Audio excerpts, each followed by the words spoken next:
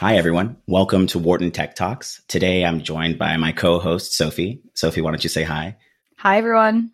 And today, we're joined by Joe Cohen. Joe is a serial entrepreneur. He dropped out of Wharton to start Lore and later Reformation, both of which were acquired. Today, he's building Universe, and Universe is a mobile drag-and-drop website builder that makes creating a personal portfolio to an e-commerce shop as easy as editing a photo on Instagram and as fun as playing with Legos. With over 500,000 creators and small businesses coming to the site and building things in the last month, Joe and the team recently raised their Series B, clocking in at $30 million from Addition, Google Ventures, among other investors. Joe, we're super excited to have you on the podcast. It's great to be here. Awesome. Well, to dive into it, we'd love to talk a little bit about the creator economy and kind of what you're seeing today and what really sparked the genesis of Universe. It's been really exciting to see people turning their passions and their skills into full-time jobs rather than, staying in a job that they aren't passionate and excited about. Yeah. Look, I think that it's sort of been a perfect storm of stuff over the past couple of years that have culminated in this moment we're calling the creator economy. But, I'd say that there's three real macro events or trends. The first is that, as computers and technology gets more powerful, they obviate the need for people to do certain jobs. And so that's resulted in, less, rote jobs in that way. So that's the first thing. It's pushed people to start looking toward new things. The second thing is that because of the internet, because of computers, a person can do a lot more than they could have done before. Like someone could become a musician or a writer or a chef in a way that they couldn't have done before. They could start a brand, they can be an entrepreneur in a way that was just not possible because of the tooling. So on the one hand, computers have disrupted labor. On the other hand, in the sense that it's removed jobs. On the other hand, it's opened up new jobs. And then I think COVID came in and really sort of accelerated all of that. It accelerated, what was possible. It accelerated the shift of companies realizing, okay, like we don't need folks in this area. But I think mostly, it was this moment like for people to say, you know what, like I only live once. I want to do what I love. And I'm not getting it from this job. And so that's the great resignation, right? And so the question then is like the internet's enabling this bottoms up wellspring of creativity across everything. And for us, it's like, okay, what are the tools that enable people to manifest their ideas in the world, to build their visions, to both have sort of a freedom of expression, but also the economic sufficiency to continue doing what they want to do. And, we like to say there's no real barrier between, the creative side and the commerce side. These things go hand in hand. And Universe exists to help creators with both those things. So, our app lets folks build on the internet in the way that they build in real life. So, our creators are people who make things. They make music, they make fashion, they make, dinner. Like they are all kinds of creators and really across we were looking at some sites today because on Monday we do a review of some cool sites that people made on the site, on the platform last week. And we saw two sites. One was from a person who was making robots, cats of robots. She's like an 18-year-old student making these crazy robot cats. And then we also saw someone who ran a artisanal goat farm in Vermont. Like that range, that is what, first of all, humans do. And that's what the internet is at its best. And, our tools allow people to do that. But the thing I'd say is like the people who use our tools, they make things, whether it's, farming or, robotics. And what our tool allows them to do is create online in the way that they create in person. So they're able to use their creative faculties in a forum that is, the internet in a way they never could have before. And that's really the idea behind the Universe mission. Yeah, and I think that's amazing. It's really exciting to see, right? People have the opportunity to let their kind of creative juices flow and to, work on artisanal goat farm to making cat robots, which sounds super cool. And I guess I'd love to hear more about how you kind of bridge that gap between, creating online and creating in person and that feeling, I guess, that people have around like building and how you kind of encourage that on Universe. Yeah, it's a great question. For us, that's what we exist to do. And ultimately, it comes down to creating great tools that meet people where they are, that are powerful and really fun. And, the way we look at it is like, so if I say, building things online should be like building things in the real world. Well, how do you build things in the real world? Well, you use your hands, right? Like you engage with things visually. It really engages all of your senses as a person. So when we say building online in that way, it means, doing it with your fingers. It means pinching and dragging around and having blocks for certain functions. It's really human in a way that, you just didn't get with any other tools in this way. They're often very rigid and you're really futzing with specific controls. The way I see it is if you wanted to use a computer, just to use one in 1980, you needed to know how to write code because the interface for, using a computer was a command line. And so you type in commands to the computer, it would do what you say. And then in 1984, Apple came out with the Mac, and the Mac introduced a graphical user interface. So instead of typing commands, you had a mouse, you had windows, you could drag things around on a screen. And what that did is it made computers available to everyone. Like it made the paradigm inclusive. And that single invention of the graphical user interface, or the GUI, paved the road for the world that we live in today. It's the iPhone is a graphical user interface, and it's a derivative of that initial Mac in 1984. And so the way I look at it is that on the internet, we're still pre-GUI. Like we're still in the command line era of the internet, and Universe is really the first graphical user interface for building the internet. And so that's really what we're about. And it's really pushing the envelope on user interfaces that meet people where they are, that are very powerful and very fun to use. And we don't see a trade-off between those two things. Super interesting. I mean, we'll definitely get into this no-code movement. I think it's fascinating. I think that's where technology should be trending, to just empower people who maybe don't have computer science backgrounds to go out there and create. But kind of going back to the beginning of Universe. So you've amassed over 500,000 creators, just raised your Series B. But at the beginning, you're tackling this really large problem of the beauty of the creator economy is it is so diverse. But with all that diversity, each of the users has their specific, needs or requirements when they're looking to create their own website. And you have your idea, I want it to be really creative. You want people to go out there and build like they do in the real world. But how did you make that happen? As you have this idea, and what was your process to actually creating the product that is now Universe? Yeah. So a lot of learnings. And I'd say that, the question of what we build because of the range of diversity of our creators is an, ever-present question for us, right? It's something that we engage with on a daily basis.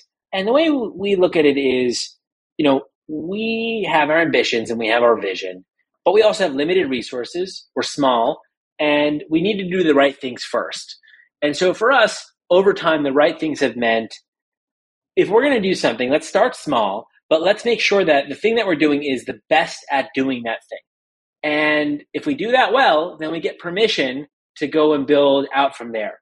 And so when we first launched the app, it was a single page site builder. So you could only build a site with one page. Those pages did not scroll. So it was just a fixed 3x5 grid. You could put text on your page, you could put photos, you could put links, but that was it. And we put it out into the world. And that was in 2017. And immediately from day one, we had customers who loved it. And really the lesson there was you couldn't make most websites with this tool. You could really just make these sort of landing pages that were a quick, here's who I am, sort of like a Linktree kind of site. This is where you can find me on the internet. And what we found was that people wanted more, right? They wanted to build out their sites and add multiple pages. They wanted to make them scroll. They wanted different kinds of media that they could put on their sites. They wanted to sell things on their websites. And so for us then it was figuring out, when it made sense to do each of those things. I'd say the biggest change for us was about 18 months ago, where we started working on allowing commerce within the Universe system. So up until that moment, if you wanted to sell something on your site, you needed to use another service. That was a big leap for us. And we decided to do it because our customers were asking for it nonstop. And that was even after we had built it in a Shopify integration. Our customers were still hey, we really want Universe to do this. And, for us then the question was, okay, can we do this better than anyone? Can we build a solution here that is in a class of its own and in a way that we think is just better than anything that exists on market. And then secondarily, is this aligned with our strategic goals as a company, which are to enable creators to, represent themselves online?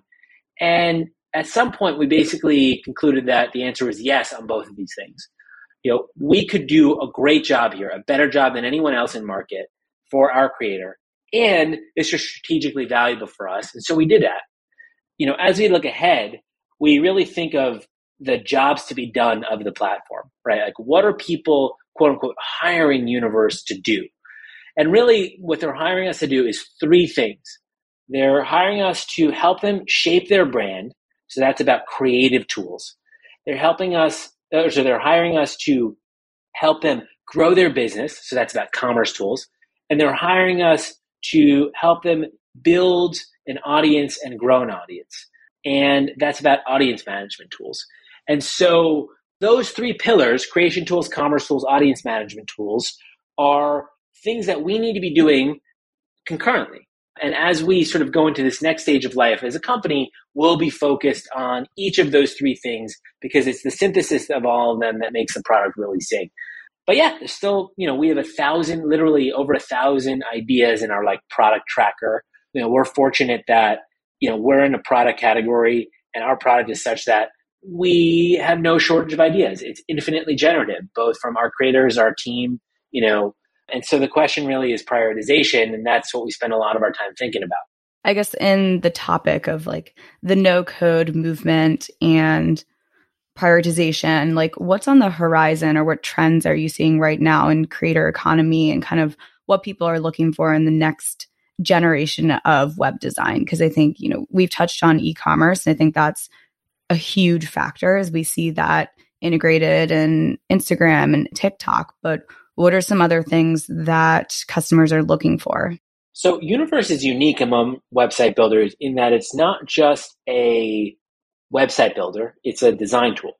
So you can actually make any kind of design using the tool. And we believe that that is the future of sort of no-code web design, where you have a template to get started with, but you're not limited by the template in your design.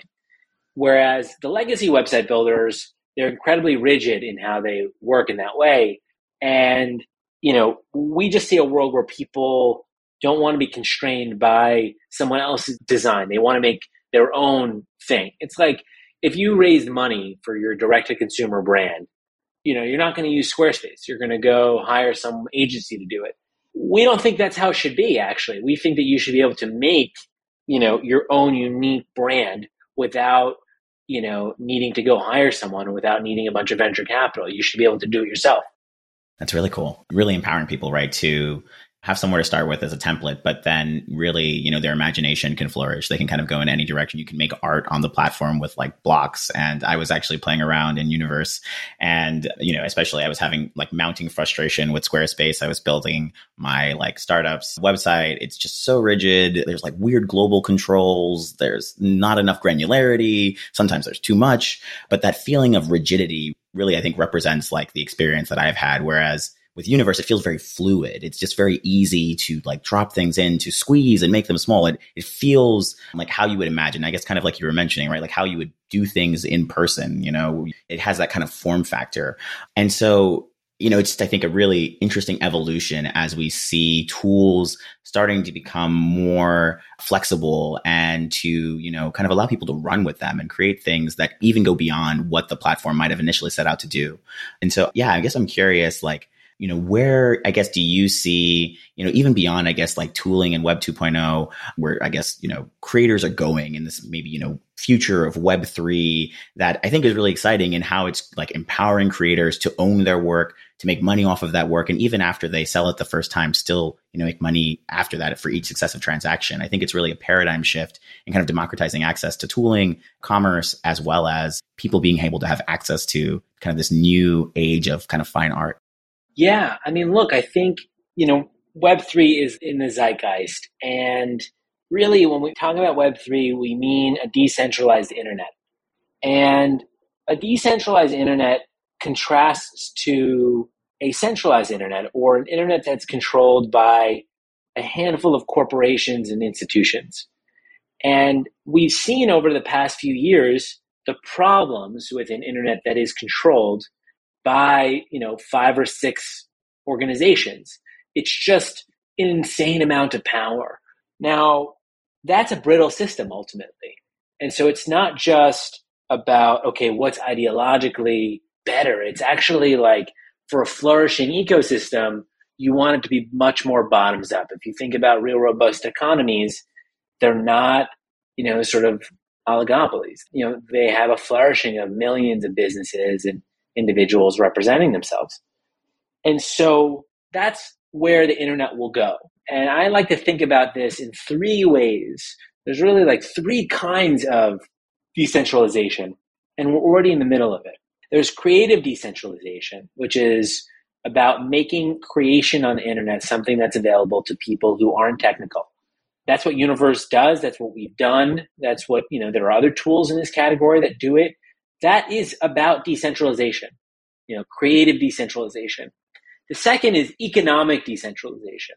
And so that's about saying, okay, instead of all the dollars flowing through Amazon, you have Shopify. So that's, a distributed business model where, you have many different businesses as opposed to just a singular, global mall. And then there's what I'd call technical decentralization. And that's about saying, okay, where's the data? Like, is the data in Facebook's server farms? Is it, on AWS? Or is it actually stored in a decentralized networked way? And a lot of the hoopla around, crypto, Web3, blockchain is in that third bucket.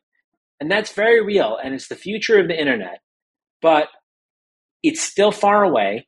And the other 2 things are really, really important precursors to that technical bit, right? Like, at the end of the day, most end users of these tools, they don't care for their own sake that the thing decentralized, right? They want something that helps them do what they do better, right? And so that technical decentralization part needs to fit in their lives in that way.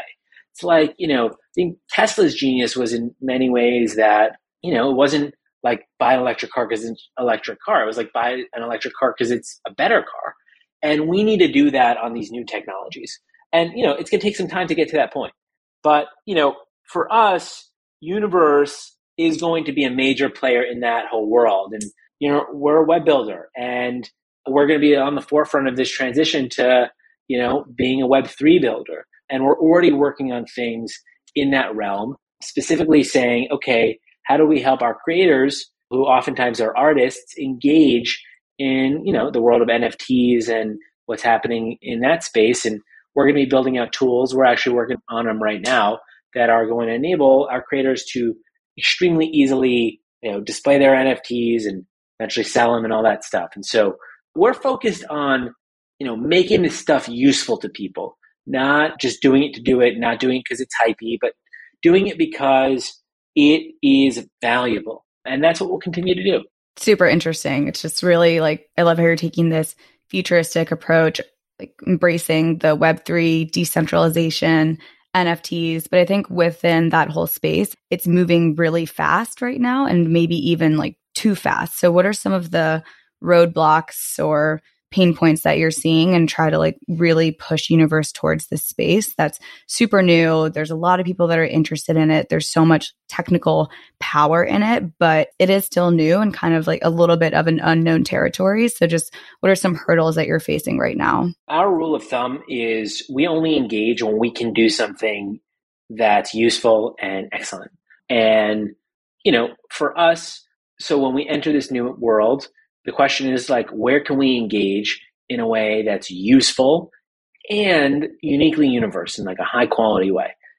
And that requires discipline. Like, it's not grandiose. It starts with like a pretty small step in that direction. But, as we go down that route, new things open up. I think there's just an insane amount of hype. This is the most hype thing I've experienced in my career in tech. Tech is susceptible to hype. But this is definitely the hypiest of things. And, I think there's something real here. It's not BS. Like, this is real, but it's not going to happen overnight. And, a lot of the, big rhetoric around it is really premature, but there are ways of delivering value right now with the technology. So like literally with NFTs, like this is useful because what NFTs do is they bring provenance or scarcity to the internet, right? Like, one of the problems we've had on the internet or with digital goods is that the economics of distribution go against how we think about selling things, which is to say that it doesn't cost anything to distribute a song like on the internet. But the business models of the music industry were built on selling music. So you have this problem, right? And the way that people have tried to deal with this in the past is they'll do things like charging for songs or putting protections, digital rights management, things like that. And what you're doing is you're fighting the nature of the internet. The internet doesn't want to protect information. It wants, information to be free. It wants media to be free. And so, if you fight that, you're not going to win in the long run. Like you need to sort of move with the arc of the media itself. But what NFTs do is they allow you to benefit from the distribution of media on the internet, which is that copies are free. So everyone could see the image. They don't have to pay, but only one person owns it. And the ownership of that is a new construct that exists in the blockchain. We can say, why do people care about ownership? And, there's an interesting question around that. But people collect stuff in the real world, and we can talk about that. But there's a real thing. Like, we live online. So the idea of actually owning things on the internet makes a lot of sense. Like, it's just an evolution of where we're going. So it's a long way of saying, though, that the things that NFTs are bringing into the world, there is inherent value here. And what we want to do is allow our creators to, engage in that way, right? To say like, okay, I made this specific work.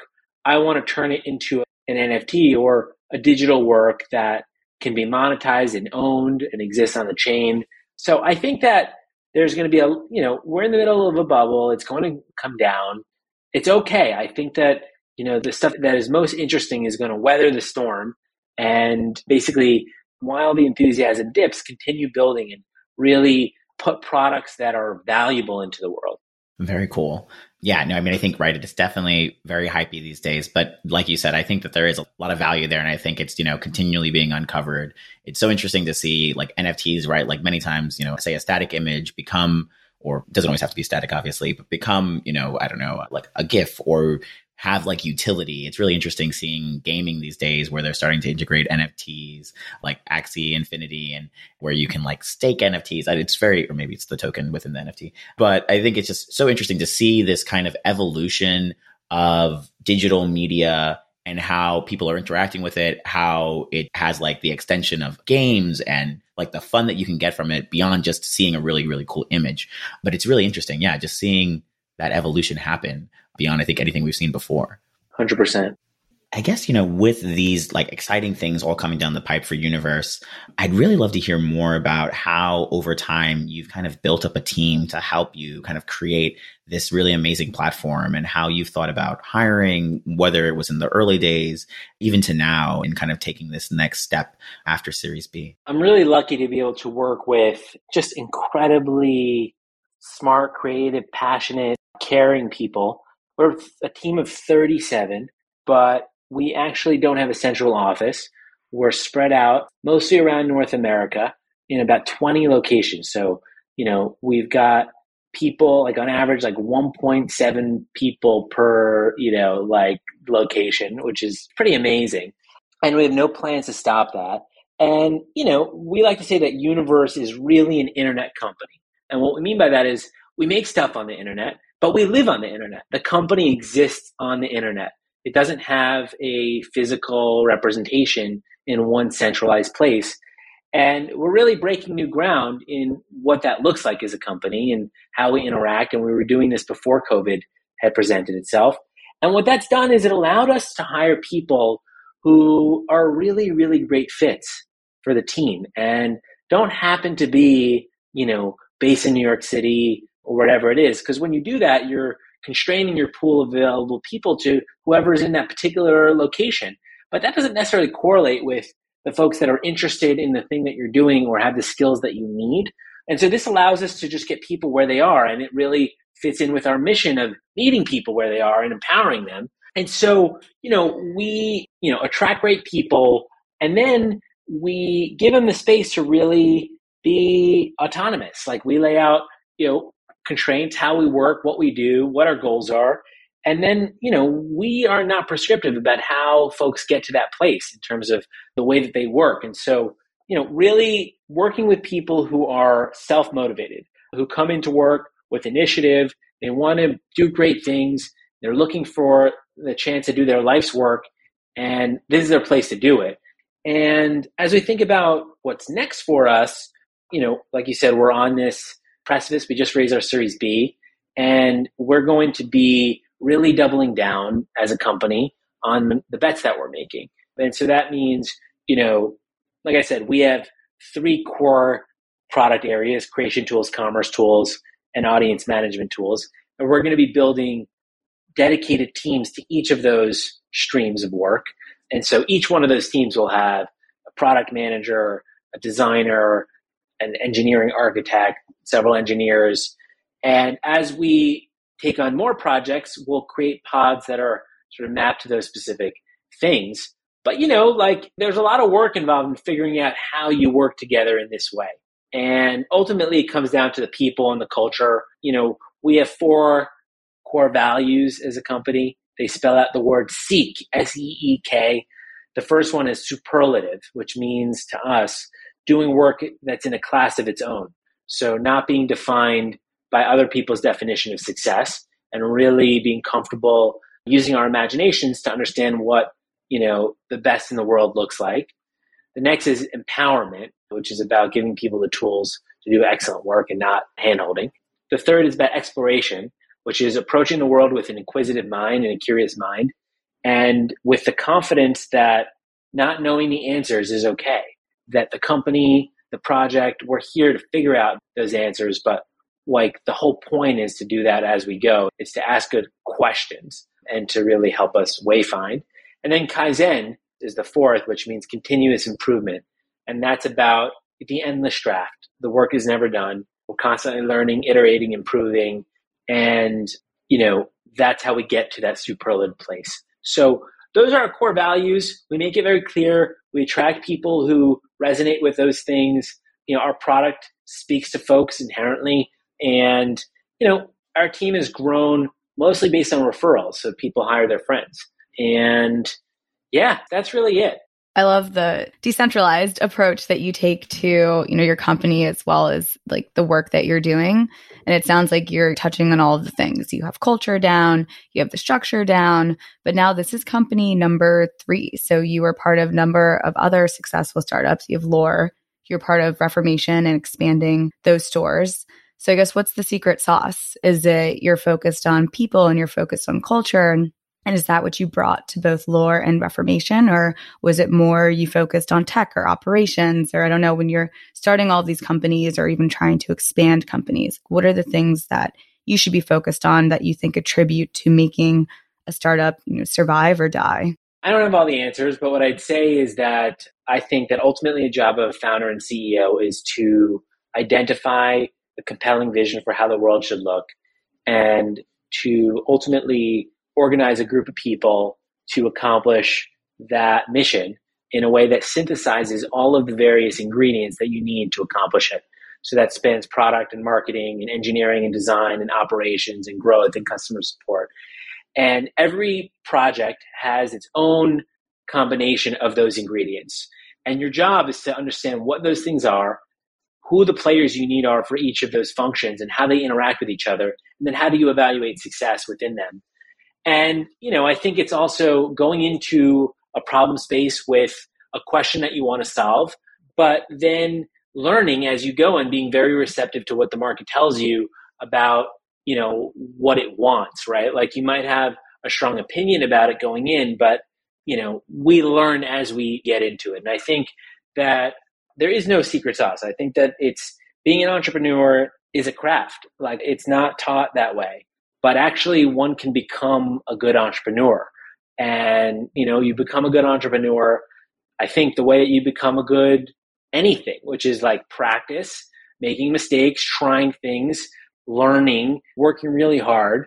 And I think that one can develop mastery in that way. I think, it's a little bit unusual because if you want to go become a world-class chef, like there are places to go to do that. There are schools, but then you could also apprentice, and it's like a pretty defined path.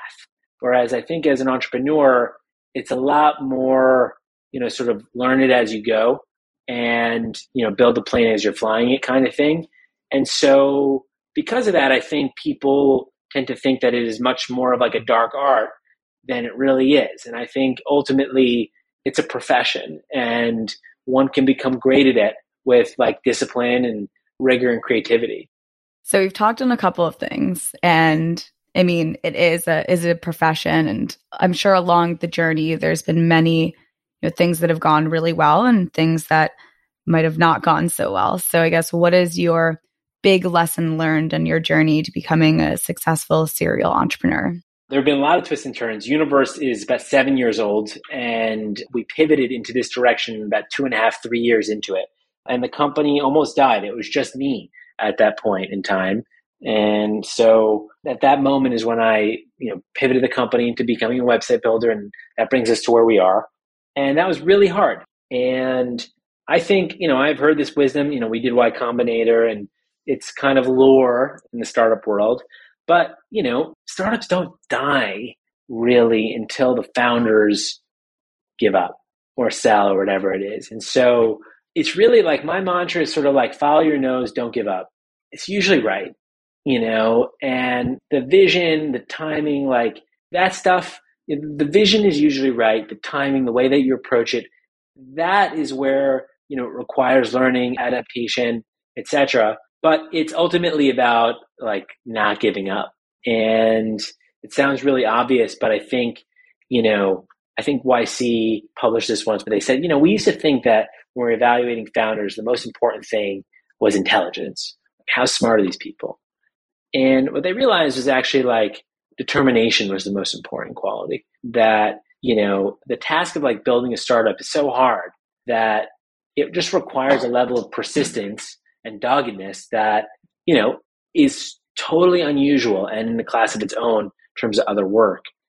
And I think that, in our culture right now, we're in like an instant gratification culture. I think people want everything now. And that's not how this works. I think you need to put in the hours. And I think that's what I'd say. It's basically like, I also believe, by the way, that people should not start companies unless they like can't not start that company. What I mean by that is like, it is unbelievably difficult and it takes everything out of you in success or failure.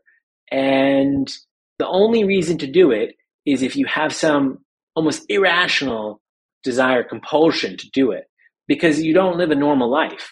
Work never stops. You're always thinking about it. And, that requires some level of respect and deference. Like, okay, like, this is not like a casual 2-year item. This is like, this is an investment. And I think the way of looking at it is really, okay, like this is a career I want to build, and that's the investment I want to make long-term in myself. But I don't think there are any shortcuts. I think the one-hit wonder is kind of overrated. Even with the Reformation story, that company, we sold the company a couple of years ago, but it was over 10 years old at that point. Like it had been a long time. So, this stuff takes time. Awesome. I think really good tips around, that kind of relentless drive that you need to be an entrepreneur, especially if you're starting out on your own. And even as you continue to go and kind of run through the trials and tribulations of needing to pivot and making those hard decisions and, trying to never say die. I think really, really great advice, Joe. And I think that brings us to our last question, which we always love to end with, what is your boldest, most unique prediction for how the world is going to be different in the next 5 to 8 years from now? What do you believe in your heart will happen, even though it seems like a moonshot to everyone else? I think that we are in a moment of unbelievable, unprecedented change in the world. I think that it's because of the internet. I think that COVID accelerated it. I think that it's not just about technology, it's about society. I think that so much is going to change in the next 5 to 8 years that would be foolish for me to predict, because I really think that this next decade is going to be incredibly consequential for humanity and for history. Like I think that I don't know. But I will say that I think there are some trends and themes. I think this moment of decentralization is real. And I think that we're going to look ahead over the next decade, and the internet is going to be more important than it is today. And it's going to be different in its architecture. You're going to have different players. It's going to be far more decentralized. It's not going to be controlled by these giant companies in the same way. That might take longer, but that's the general direction that we're going in. I also think that, we're continuing to see software eat the world, and that will touch everything. I mean, the thing that is getting us out of the COVID pandemic is vaccine technology that basically brings the mechanics of software to designing vaccines. So software eats healthcare. Software is eating, finance. Software is eating the arts. It's eating commerce, and it's going to do that for everything. And there's a lot of incredible power that comes with that. Kid in a dorm room can launch a new business, but there's also a lot of problems and pitfalls with it. And I think, it's two sides. I think we're going to see a lot of chaos. I think a lot of generative new invention, but I think also, geopolitical chaos. I think we're in a moment of radical change. And my approach to it is like, embrace it, this is our moment. It's our generation's moment.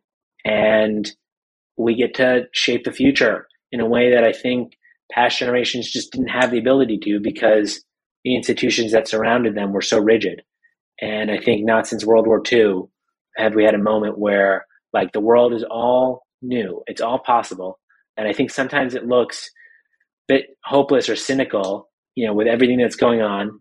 To me, that's the opportunity. It's in a molten state. And so, to me, the most exciting thing about the world is that you can't predict it, and that it would be, I think, a fool's errand in many ways to try and do that. But I think we'll see a continuation of these trends. I think the internet will continue to grow in its fidelity. Software will continue to eat the world.